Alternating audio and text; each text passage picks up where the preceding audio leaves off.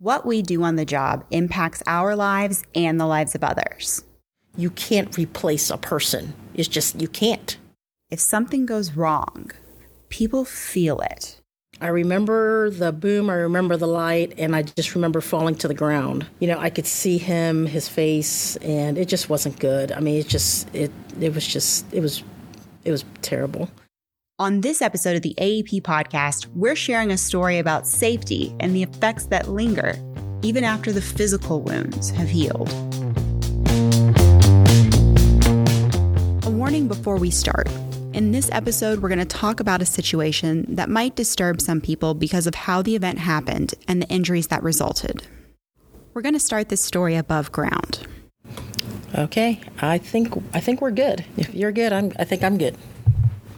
This is Michelle Ross. She's the manager of AEP Ohio's Distribution Dispatching Center. So essentially, we take care of restoration outages, respond to those. We're part of, we do all plan switching. So those kind of activities. So that's what my team is responsible for. Michelle joined AEP Ohio as a meter reader. She just graduated college and saw the job as a transition between school and where she was headed. 26 years later, it's a permanent thing. But it's been a great journey, and it's been the right path. Michelle's worked in a couple different parts of distribution operations. This story happened during her time in underground operations, which is what we now call network. She spent about half her career in this part of the company. So they had a meet and greet. So a few of us meter readers had the opportunity to go over and learn about, what they did. And so had the opportunity to spend the day with them and went through various tasks with the supervisors and with some of the underground line mechanic A's who were working there. And it just really took. And, I was really pulled to the organization. If you've ever walked over metal grates in a sidewalk and seen people working underneath, chances are they're network employees working in a vault. When I asked Michelle what they do down there, she said the easiest way to explain it is all of those wires in the air? Network is all that same stuff, just underground. I think it's funny because a lot of folks you look at movies and you watch these movies and you think, there's all kind of crazy things going on underground. And it's not. It's a pretty clean area to work in. Anytime you're close to a source of electricity or an energized object and something goes wrong, the consequences can be serious, especially in an enclosed space. All that energy has no place to go. Hey, Derek. Yes. Can I get a 750 limiter? Yes. Please, thank you. Those underground vaults Michelle worked in were about the size of an average bedroom. The only way to get out is by climbing up a 10 to 12-foot ladder. And just like all those wires you see in the air, all that equipment underground is energized. It's interesting. So coming in to the organization, your mentors, share their experiences and what happened to them and just do the best that they could to describe, this enormity, that we deal with or that we work with, that we're responsible for. And, you go through the training classes and they, your teachers teach you about that, your instructors. But it was, yeah. No words can truly describe what you experience. When Michelle was starting out as a network apprentice, she faced a situation we never want someone to experience. The emotion's still there. They're still, I still tear up. It's still there. It doesn't ever go away. Michelle and her mentor were down in a vault working on a transformer that was energized. Some of the bolts had come loose, and they were in a tight spot. Her mentor was having trouble getting the insulated blanket in place. I remember just the frustration on what he was struggling with to get that blanket on there. And he was actually on his last bolt that he was tightening. And he had struggled on the last energized bus to cover it up. And so on that last particular one, he didn't use the cover-up, his secondary cover-up. And unfortunately, that's when he couldn't maintain control with the ratchet. And when it slipped, that's when the arc happened. I remember it was just, first of all of this, I think everyone knows how it's like the snap of a finger, right? That's how fast, even faster than that. But I remember the boom, I remember the light, and I just remember falling to the ground. But, I could see him, his face, and it just wasn't good. I mean, it was terrible. Michelle's mentor was about an arm's length away from the source of electricity when the arc flash happened. An arc flash is an explosion, and he'd taken the brunt of the force. Michelle was standing off to his side.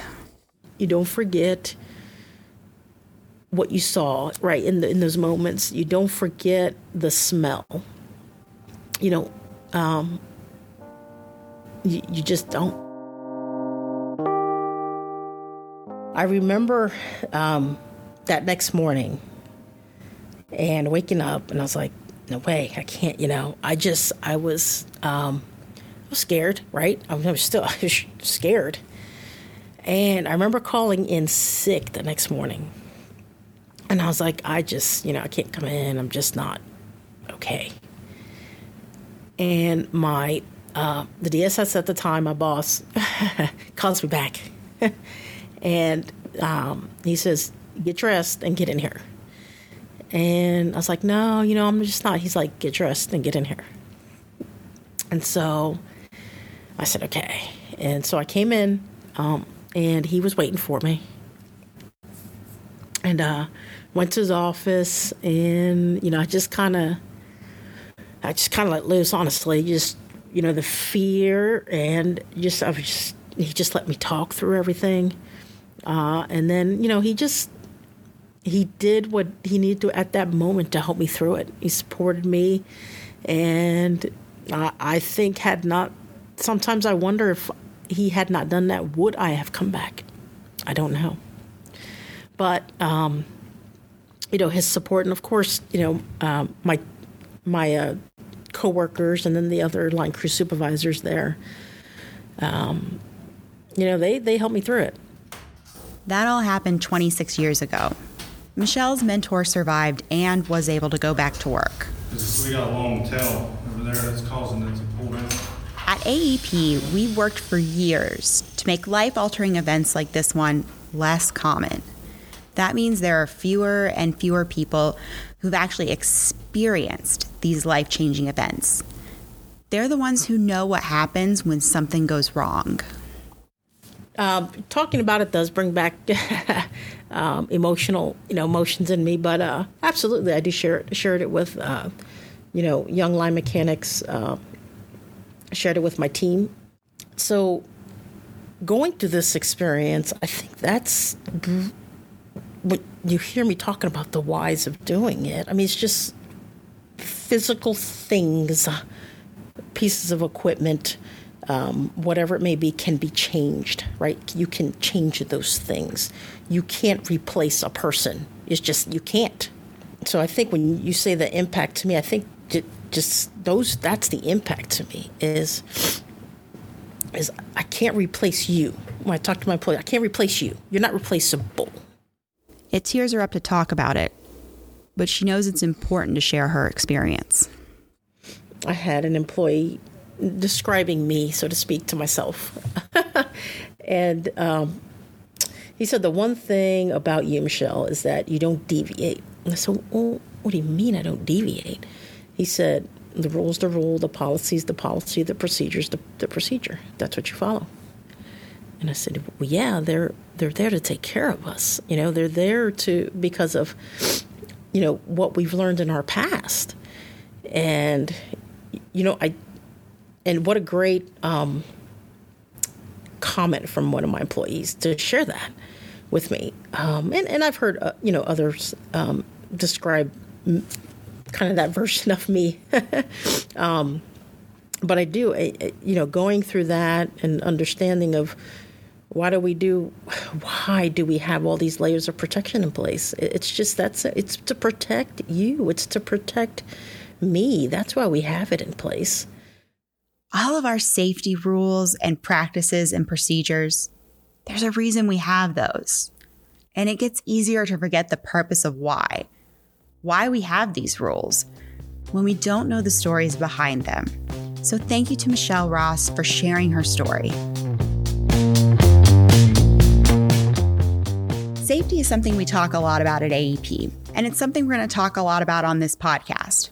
If you want to hear more stories like this, make sure to subscribe. We post new episodes every other week. Thank you for listening and stay safe.